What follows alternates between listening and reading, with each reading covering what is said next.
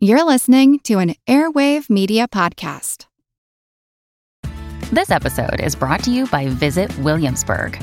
In Williamsburg, Virginia, there's never too much of a good thing. Whether you're a foodie, a golfer, a history buff, a shopaholic, an outdoor enthusiast, or a thrill seeker, you'll find what you came for here and more. So ask yourself, what is it you want? Discover Williamsburg and plan your trip at visitwilliamsburg.com.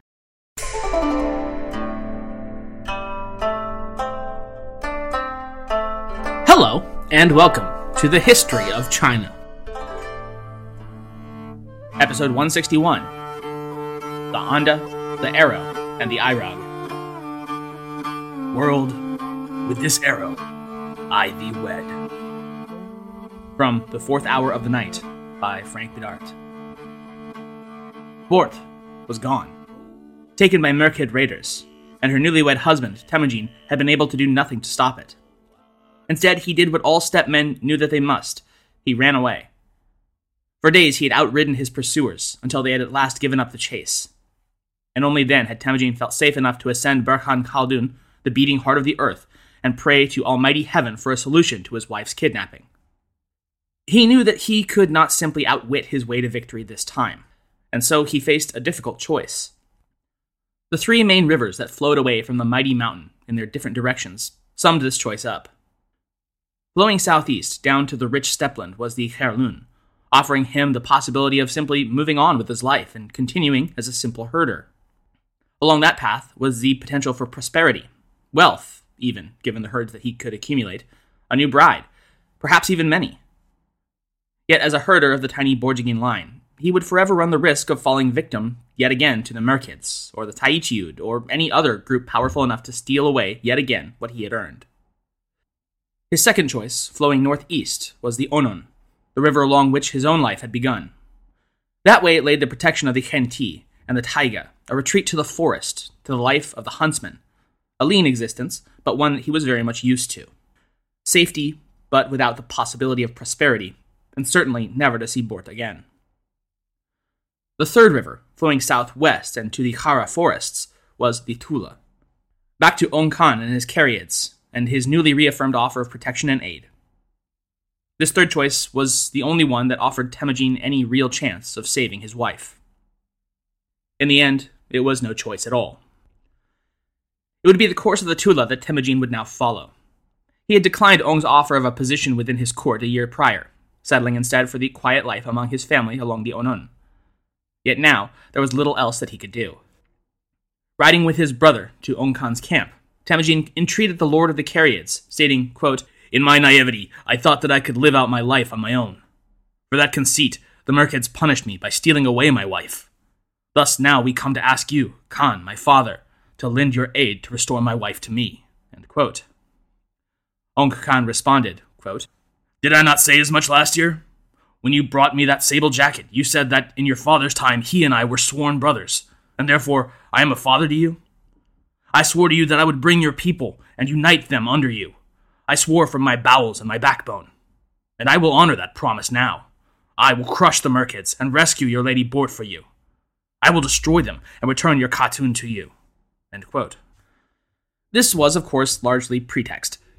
As Weatherford points out, had the Khan not wanted to fight the Merkids, he could have sympathetically deferred and instead offered a new wife from among his own clan to Temujin as a replacement for Bort. Instead, Ong opted to use Temujin's grievance as an excuse to raid and pillage, and, of course, enact a measure of his own vengeance for the old slights against him by the Merkid people. Such was, after all, the endless cycle of the steppe. Ong instructed Temujin to send a message and reach out to his one and only Anda, Jamuka, himself sworn to the service of the Khan, to take up his banner and lead a force of 20,000 men as the Cariads' left flank, and to meet him at a time and place of his own choosing. Temujin convened his two brothers, Khassar and Belgate, asking that they convey the message to Jamuka personally. He said, quote, "The three Merkids made my bed empty. Are we not one family? My sworn brother, how can we gain vengeance? My heart is broken. Are we not one blood, one liver, one life? How may we revenge ourselves?" End quote. And he also made sure that they should repeat the words of Ong Khan and his pledge of support and call to action. In due course, Jamukha replied, again through Temujin's two brothers, quote, "Temujin, my Anda, my heart aches knowing what has been done to you. I will, of course, help you gain your just vengeance by destroying the Merkids. Let us rescue our Lady Bort." End quote. Jamukha went on to say that he knew the location of Tokhtoa and his band of Merkids on a small island between the Orkhan and the Silunga rivers. He concluded his reply, as ever, spoken in a carefully constructed rhyming verse for ease of memorization by the messenger, and then repeated verbatim to the recipient, with the stanza, quote, "For my part, I have made offerings to the spear-tipped banner. I have beaten the rumbling drum made from the black bull's hide. I have mounted my swift black horse. I have donned my armor. I have grasped my iron spear. I have knocked my arrow. Let us ride out. Let us battle to the death." End quote. Thus it was that with Ong Khan leading his Cariad tribe on the right, Jamukha his Jadaran clan on the left, and Temujin his tiny band of Borjigin in the center, they would assault the Merkids that had stolen Bort. Amazingly, though in his short life he had already experienced many hardships, hunger, murder, treachery, injury, and slavery, just to name a few, this would be the first actual large-scale combat, or raid, in which Temujin had taken part. It would prove to be a rather foregone conclusion, more of a rout than an actual battle, as, in the Way of the Steppe, Merkid outriders and hunters had spotted the war party's approach and warned their band ahead of time, giving most of the men the opportunity to flee, with all the possessions and women that they could take with them. This included Bort, who, now the forcible wife of an aged Merkid warrior, was packed away into a cart and set off with a train of goods and chattel. This she was willing to do, since she could not know who might be attacking their camp, and certainly did not wish to be kidnapped again by yet another unknown group. It was into this panicked flight that Temujin galloped, shouting into the melee of frightened women and children his wife's name. Recognizing her husband's voice, Bort leapt from the cart that she'd been stowed within, and ran to him, snatching the reins from his hand. In the darkness, panic, and confusion of the raid, Temujin momentarily did not recognize who had done this and made to attack. Yet in the light of the moon saw his beloved wife's face, whereupon they threw themselves upon each other and embraced. Though the main host under Tokhtoa, the Merkid, were able to flee north to the far-flung reaches of Siberia, the raid organized by Temujin was deemed a decisive victory. Many Merkids were captured and killed, and much loot was seized, and of course, with the return of Bort. In its aftermath, and especially given the breakup of the Merkid Confederation, Temujin's own ranks began to swell with men eager to follow a man who could lead such a successful attack. Obviously, thanks were very much in order for the two men in his life who had allowed for this glorious outcome, Ong Khan and Jamukha. To both, Temujin gave great gifts and praise, but to Jamukha specifically, his sworn brother, his Anda, with whom he shared one blood and one life, Temujin heaped on the honors. A gold sash that had been pillaged, and Tokhtoa's own prized yellow gelding. It seemed that the two might make a formidable pair, capable of uniting the scattered Mongol tribes into a powerful confederation. And indeed, for a time, a full year and a half, that was exactly their plan, to remain together and continue their military partnership. However, it was not to be. From Alson, quote, "Competition for retainers and latent rivalry over the right to reunify the scattered Mongolian lineages caused tension between the two." End quote. In the interim, Bort had been returned to Temujin, but carrying something of a surprise. She was something like 8 months pregnant, and yet may have been taken longer than 8 months prior. It was a situation that would trouble Temujin throughout the rest of his life when this child, a boy, was born less than a month after Bort's rescue, as evidenced by the fact that the secret history only references the incident once and in an extremely abbreviated form. It writes that Temujin simply noted that his wife is pregnant when begging for Ong Khan's help, and nothing else was said. As can sometimes be the case, historical silence on an issue, especially one that would normally be celebrated like the birth of a Khan's first son, can say as much as any writing. The boy's name can also be interpreted as suggestive, as they called him Dochi, meaning visitor or guest. In any event, Temujin seemed determined to claim the child as his own, and would brook no open question about it. The issue was decided, yet such unspoken and unanswered questions would haunt both the eventual Genghis Khan and his sons for the rest of their lives. In the end, it would prove a rather small incident that would send the two Anda on their separate paths, yet one that had been building for quite a while. Temujin had come to feel, through small slights and minor annoyances, that his special status as Anda with Jamukha had lessened with time, and that the brother he rode with had come to view him as an inferior, and even as a little brother, a station he'd proved years ago unable to countenance for long. It was in May of 1181, mid-spring rising swiftly into summer, that would prove the final straw. At Jamaka's command, the group broke their winter camp to head for their richer summer pastures. Temujin rode alongside, as usual, but on this day, Jamaka turned to him and said, quote, "Our horse herders should camp near the mountain to pitch their bark tents there, and you and your shepherds and goatsmen should camp next to the river to fill their gullets." End quote. Stunned, Temujin made no reply, but instead hung back and began to look for his mother to share this troubling news. To his ears, and possibly how Jamaka had indeed intended it, Temujin had just been dismissed as a lesser member of the clan, a mere shepherd boy, rather than horseman. Moreover, he'd been ordered to part from Jamaka's side and make his camp elsewhere. It seems likely that Jamaka had come to resent Temujin's innate charisma and ability to attract the loyalty of followers to his own side rather than that of Jamaka, and wished to be rid of him. Finding his mother, Hoilun, and Bort alongside, he repeated Jamaka's command and asked what he should do. It was his wife who spoke up first, saying, quote, "Anda Jamaka is said to tire easily of others. The time has come for him to tire of us, it seems. This is probably intended against us as a conspiracy. Thus, we should camp with him no more, but ride on through the night without delay."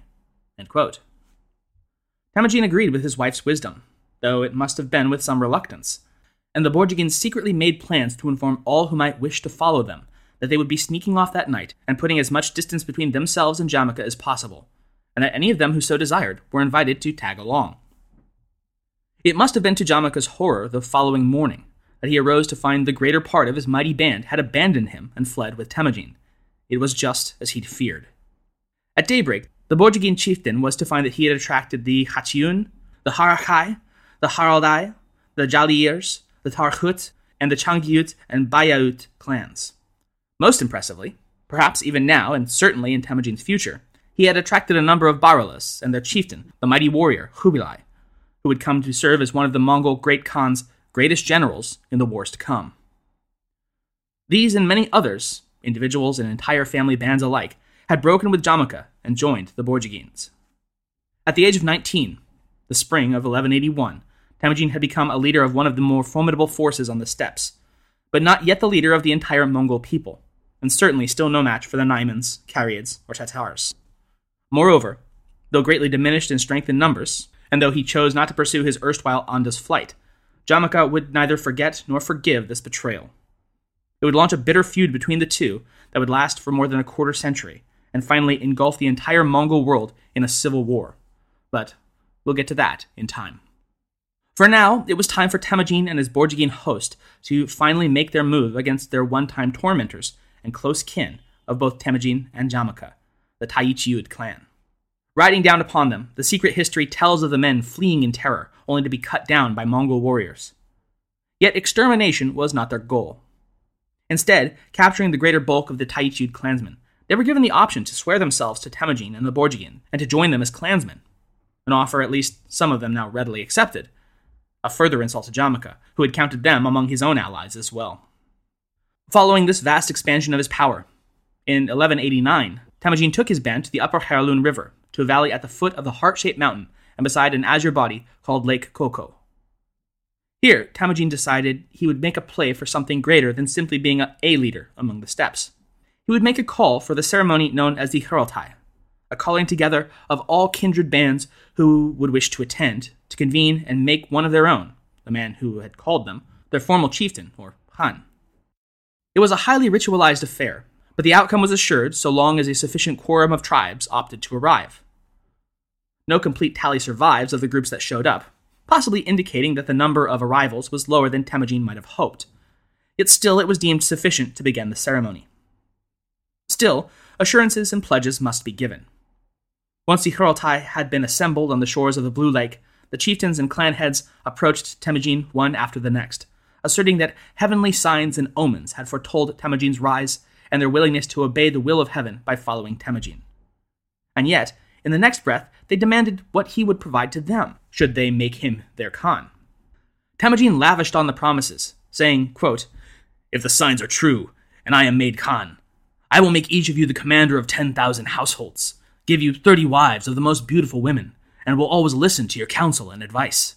End Quote, after meeting amongst themselves and coming to agreement about his assurances, the leaders of the three great clans who had attended the Kurultai approached Temujin and spoke together, according to the secret history in one of its most famous passages. Quote, we will make you Han. When you are Han, galloping in the vanguard after many enemies, we will bring for you girls and queens of good complexion, palace tents, foreign women and girls with rosy cheeks, gelding horses with fine rumps at the trot. All of these we will give to you. We will hunt the wily beasts and round them up for you. We will squeeze the animals of the steppe for you until their bellies touch, and you can shoot them at your leisure. On days of battle, should we disobey, then separate us from our precious family and our property, from our hatuns and wives, casting our black heads onto the ground. In days of peace, should we ignore your counsel, then exile us from our men and servants, from our wives and children, and cast us into the wilderness. End quote. Essentially, as long as Temujin would lead them to victory and spoils, they would follow him unquestioningly. To each, in turn, he appointed positions and titles. Some would be his personal cooks, some his herdsmen, some his masters of horse, and some his emissaries and ambassadors near and far. At last he turned to his two closest companions, or Nakod, Jelm and Boorchu, appointing them his chief supervisors as a reward for their continued loyalty since the time that he had no friend but his own shadow. With his swearing in as Khan of the Borjigids complete, the secret history begins at this point referring to Temujin as Genghis Khan. But this appears to be anachronistic, as other sources indicate that he would not in fact take up such a title in truth until his final victory in uniting the Mongol world and his second Kurultai in 1206. Even so, word was sent out of Temujin's ascension as Khan of the Borjigid Ordu, or Horde, especially to his sworn father, Ong Khan of the Cariids. Temujin's messenger explained carefully that all the new Borjigid clan was seeking to do was unite his Mongol people as they'd agreed, and meant it as no challenge to the Cariid ruler, and reaffirmed his own loyalty to the Khan. Ong received this news with pleasure, which Weatherford points out was likely because by having the Mongols divided between Jamukha, who did not take news of the Kurultai well at all, and Temujin, they were thus pitted against one another, and could be played off one another in turn, effectively keeping both under the Cariid's thumb. In this assessment, Ong Khan would soon be proven right.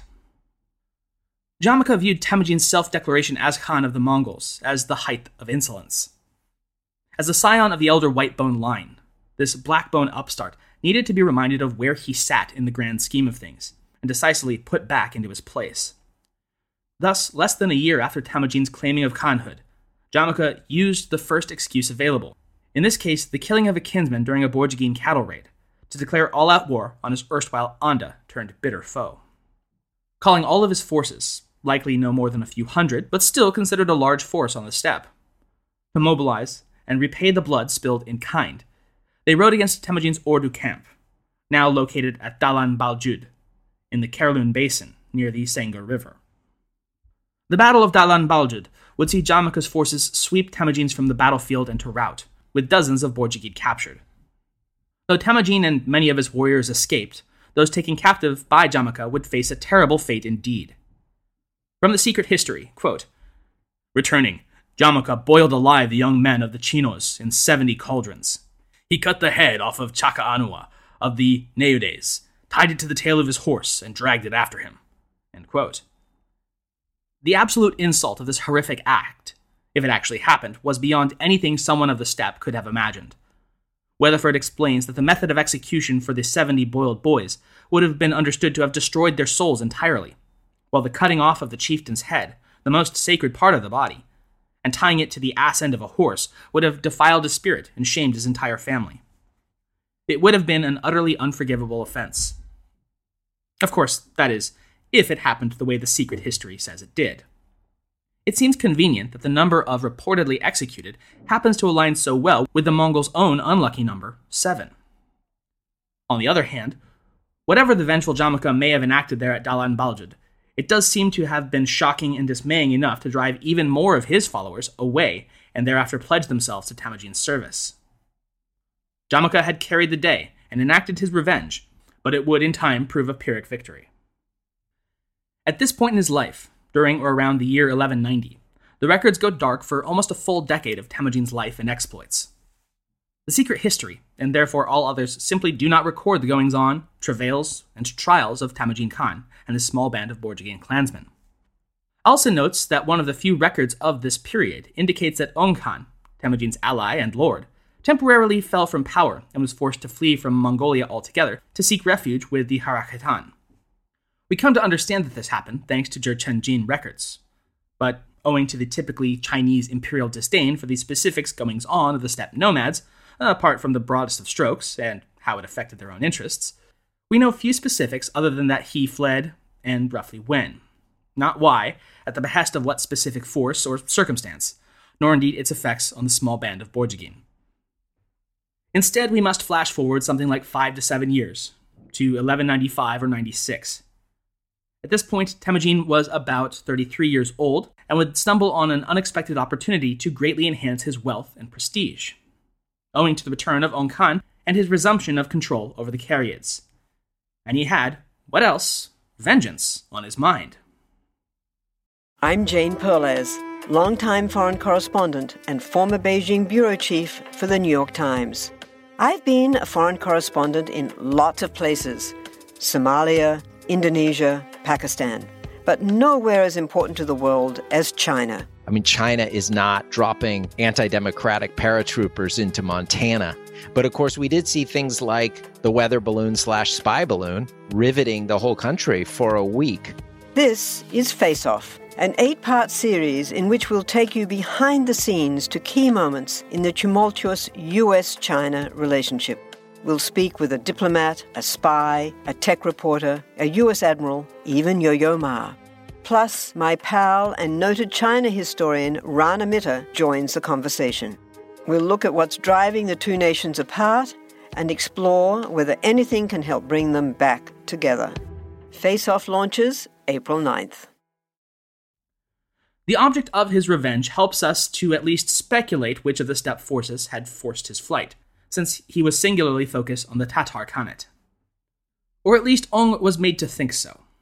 Weatherford notes, for instance, that it was at the Jin dynasty's instigation that Ong turned his attention and ire towards the Tatars. He writes, quote, "The civilized Jurched rulers of Cathay, to the south of the Gobi, frequently delved into steppe politics as a way of keeping the tribes at war with one another and thus too weak to threaten their own power." End quote. As I mentioned in our first installment on the Mongols, episode 159, that ancient Chinese concept of yi zhi yi, or use the barbarians to deal with the barbarians. Continuing Weatherford, quote, "Although traditionally allies of the Tatars, the Jurched feared the Tatars were growing too strong, and they instigated Ong Khan to raise an army and attack them." End quote. Ong Khan duly raised his banners and called his allies. Among them, of course, Temujin and all his respectable, if small, band of Borjigin warriors. When the Cariid emissary arrived at the Borjigin Ordu, he relayed the old Khan's call to arms. Quote, "From days of old, the Tatar people have been our enemies. They have destroyed our ancestors and fathers. Now we have a pretext to launch a joint attack on them. Come!" End quote. Temujin replied with a hearty affirmative, saying that he'd just recently sighted a Tatar band moving towards his own encampment along the Ulja River, and urging the old Khan to make haste in coming to his side. Thus, in the winter of 1196, a combined force of Mongols, Cariids, and even several contingents of Jurchen swept down upon the Tatar encampment, making quick and easy work of them. The sheer amount of loot and treasure seized from their large-scale raid on a significantly richer group like the Tatars dazzled Temujin, and the Secret Histories makes little effort to hide the steppe chieftain's astonishment at the sheer luxury of what they'd just seized. Quote, "A cradle embossed with silver and covered by a silken blanket embroidered with golden threads and pearls. Even captured Tatar children wore satin clothes decorated with golden threads. In one case, a young boy wore a gold ring in his nose and one in each ear." End quote. Upon reporting their success to the Jurchen overseers, by their imperial decree, To'oril of the Cariids was at last given the title of Wang, or Prince, and now became Ong Khan in truth. And as for Temujin, he was granted the lesser but still esteemed title of Ja'ut Khuri, which Onon translates as meaning a commander of the Jin border armies. The Jin high official, a member of the ruling Jurchen Wanyang clan, said to the two Khans, quote, "By jointly attacking the Tatars and killing their leadership, you've done the Altan Khan," literally the Golden Khan, referring to the Jin emperor Zhang Zong, "a great service. I will ride back to the central capital and inform the Altan Khan, and let him decide for himself if he wishes to bestow upon you the greater title of Commissioner of Pacification." End quote. In the aftermath of this successful raid against the Tatars, word of Temujin's battlefield successes, and of course his vastly expanded wealth, would drive many who had been fence riders to now join with him. Yet there was one group against whom Temujin immediately turned to mete out further vengeance: the Jurkids, who had pledged themselves to the Borjigin cause, but then not only grievously insulted Temujin by daring to draw the blood of his half-brother Belgate at a feast that turned into a brawl, but then went so far as to renege at the last minute in joining them against the Tatars. Temujin had even gone so far as to wait an extra 6 days for the Jurkids to arrive at the appointed place, yet when they still did not arrive, he was forced to set off without them. For Temujin, a foe opposing him straightforwardly might be worthy of respect, perhaps even reprieve and a chance at submission. But someone who had betrayed their word to him? Never. Even more than their refusal to fight, they had dared to raid the Borjigin camp in the absence of its strong fighting men, killing at least 10 and making off with the clothing and possessions of everyone else. This could absolutely not be forgiven. He launched his counter-assault on the faithless Jurkids the following year, in 1197, and defeated them easily, plundering their camps and riding down their leaders who had tried to escape on horseback, specifically the chieftains Sachebeki and Taichu. These two had been among those clan heads to personally take the oath that had elevated Temujin as their unquestioned Khan, and had promised death by beheading to any who dared disobey. Catching up to them and taking the two prisoners in a mountain pass, they then hauled them back for trial before the assembled clan heads. There, with all assembled, Temujin demanded of the traitorous leaders, "What did we agree on in former days?" Both seemed to know that they had been truly in the wrong, and what fate awaited them, for they replied, "We did not keep our word. Make us keep it now." And they stretched their necks out for the promised decapitating blow. Yet here the Khan drew back, spilling a fellow Mongol's noble blood, even a faithless one, and even with good cause, was a grievous insult to his soul and to the earth beside. Instead, to preserve the last shred of their dignity and honor, he ordered the pair executed in a different manner, what the secret history simply refers to as suffocation, but seems likelier to have been the more common form of execution for those of noble blood, being sewn up into a leather sack and then either trampled by horses or thrown into a river to drown. For the remainder of the Jurkins, a very different fate would await, and one that broke with all usual traditions of the steppe. Typically, when one tribe raided another, loot and captives were the primary objective, and though some might be slain, most would be left to their own devices at the end of an attack. This had been one of the primary drivers of the endless cycles of blood feuds and vengeance, that those left would inevitably reform and counterattack in time. This endless cycle Temujin knew all too well, and coupled with his dawning realization that such practices were even now being manipulated by the distant Altan Khan of the Jurchen to keep his people forever weak and divided, he had concocted, perhaps, a solution. Thus, following the execution of the Jurkid chieftains, he made a proclamation to the assembled lords. Of the remaining Jurkin chieftains, quote, "Let them be the slaves at your threshold. Should they escape your threshold, slice the sinews of their heels. Let them be the slaves of your felt door. Should they depart from your felt door, cut out their livers and cast them out." End quote. For the rest of the families, they'd not be left to resume their lives as usual, but instead rolled into the greater Mongol tribe as Bo'ol thralls, and their lands redistributed to Temujin's sub-commanders. They'd be neither destroyed nor freed, but rather absorbed. This, the Khan symbolized by giving a toddler boy, apparently orphaned in the attack, to his own mother, Huilun, as an adoptive son, thereby making the boy his adoptive younger brother, and the Jurkin people his clan relatives. This he had likewise done with his previously defeated enemy clans, including the Tatars, Merkids, and Taichiud. In a final and brutal display of dominance, Temujin ordered a feast that night that all, old and new members of his family, were to attend, so that all might witness. When the food had been prepared and all had arrived and seated, Temujin summoned the Jurkid wrestler, Buri, to step forth. It had been Buri who at the previous feast dared insult the Khan by drawing his sword and cutting his brother, Belgate. Now the Khan called forth Belgate and commanded the two to wrestle. Buri had never been defeated at wrestling, and the last time he and Belgate had held a match, Buri had defeated the other in short and humiliating fashion. This time, though terrified enough of invoking the Khan's wrath to avoid pinning Belgate, nor could Belgate throw Buri, He had instead climbed atop the other's back by the shoulders and placed his knees on the other's rump. Glancing over, he caught Temujin's gaze, and the elder brother bit his lower lip, a predetermined signal. Placing his knee at the small of Buri's back, Bokate crossed his arms around his opponents, his enemies' collarbones, and with all his might pulled back. The sickening crack of backbone resounded across the courtyard, and Buri fell, paralyzed. His broken form was then dragged off into the steppe and cast out to die. The message was as horrifying as it was clear to all assembled. Thus ever to betrayers. For the next 4 years, from his new home base near Burkhan Khaldun and the Herlun River, that would one day be known as his capital, Avarga, but as of yet was little more than a remote camp on a barren plain, Temujin Khan raided, bored, and brought yet more clans to his cause through either attraction or subjugation. Yet there were some, especially those of the old white-bone aristocratic lines, who did not appreciate Temujin's disruption of their ancient ways and customs. For them, Jamukha had become something of a lightning rod of resistance, and many rallied to his cause. It would be in 1201 that Jamukha at last felt he held enough support to make his own play. He held his own Kurultai along the Argun River, and with the support of 12 tribes, including the Naiman, Jadaran, Merked, Oirad, and the remnants of the Taichiud, was proclaimed Gurkhan, the universal ruler. This proclamation was then sanctified by the ritual slaughter of a stallion and mare. His 12 tribes in tow, the Gurkhan Jamukha mounted an immediate offensive against his one-time Anda, but now mortal foe, Temujin Khan. The title Gurkhan, while a powerful statement of his intention in itself, held an even deeper meaning than it suggests on the surface.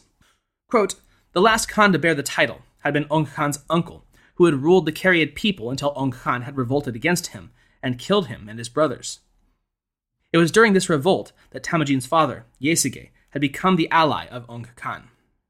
By choosing this title, Jamukha was publicly challenging the power of Ong Khan, as well as that of his subordinate, Temujin. End quote.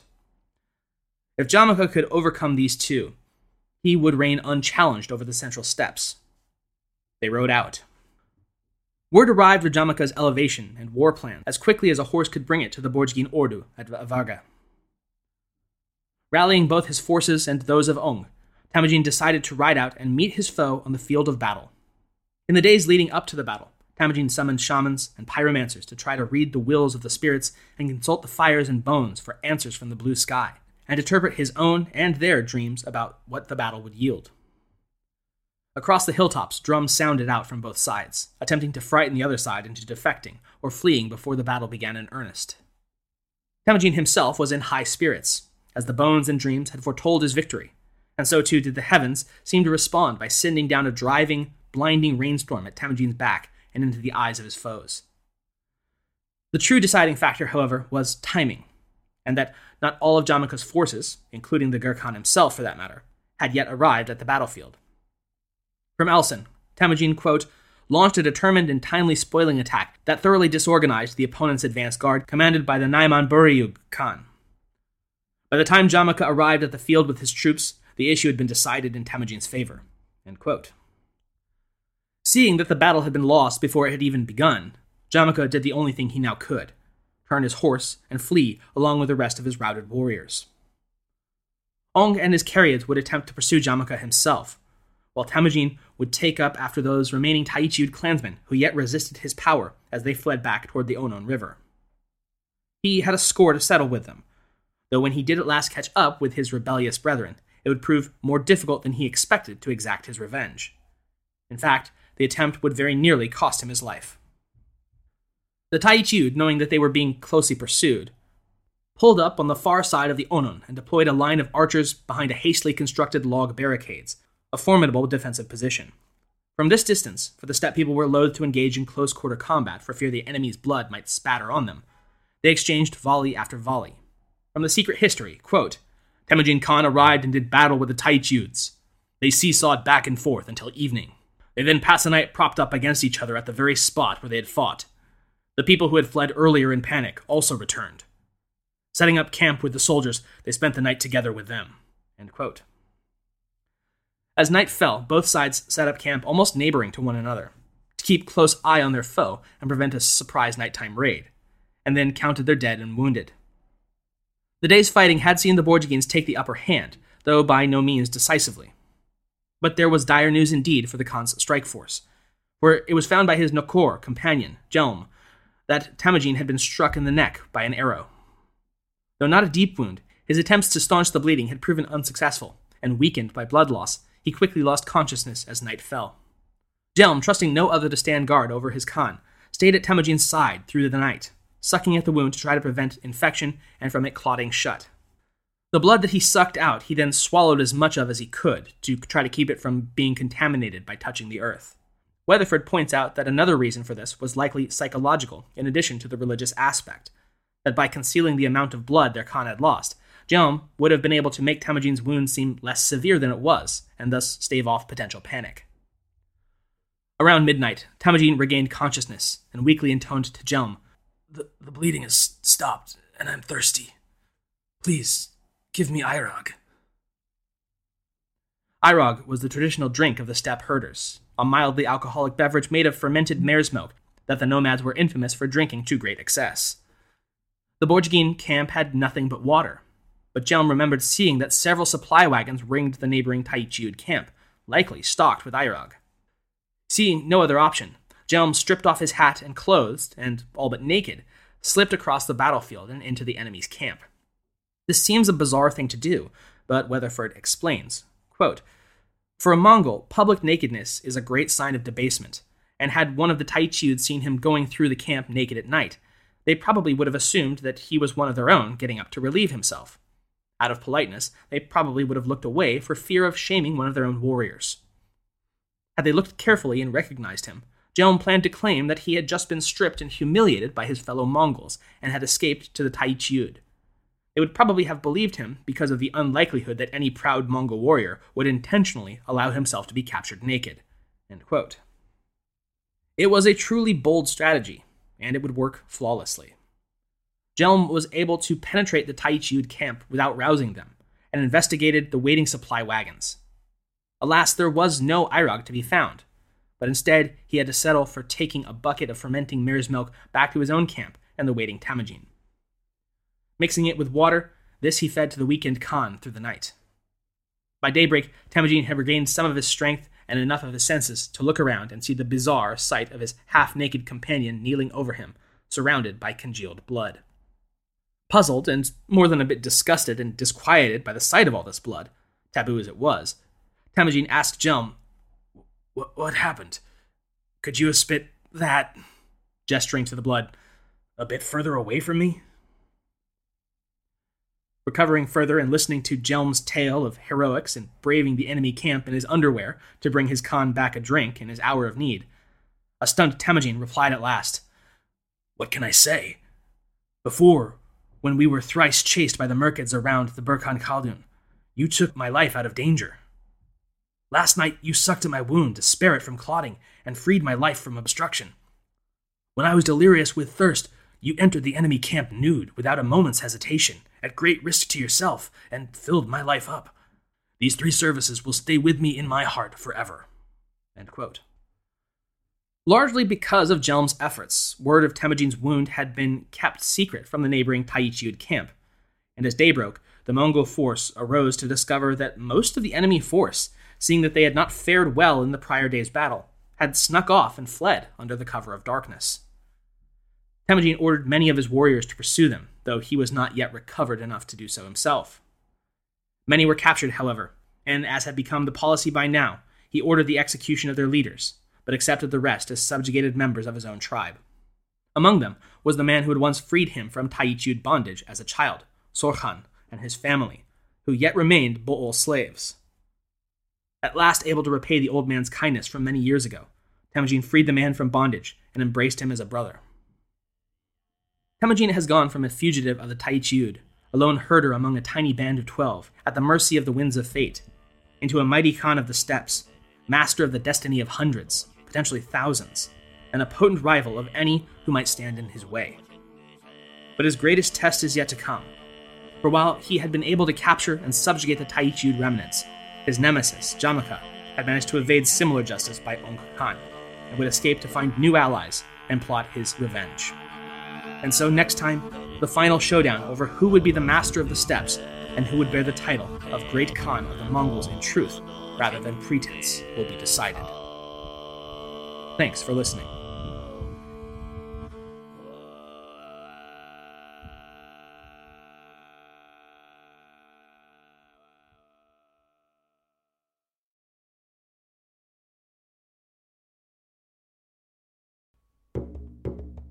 Have you ever gazed in wonder at the Great Pyramid? Have you marveled at the golden face of Tutankhamun? Or admired the delicate features of Queen Nefertiti? If you have, you'll probably like the History of Egypt podcast. Every week, we explore tales of this ancient culture. The History of Egypt is available wherever you get your podcasting fix. Come, let me introduce you to the world of ancient Egypt.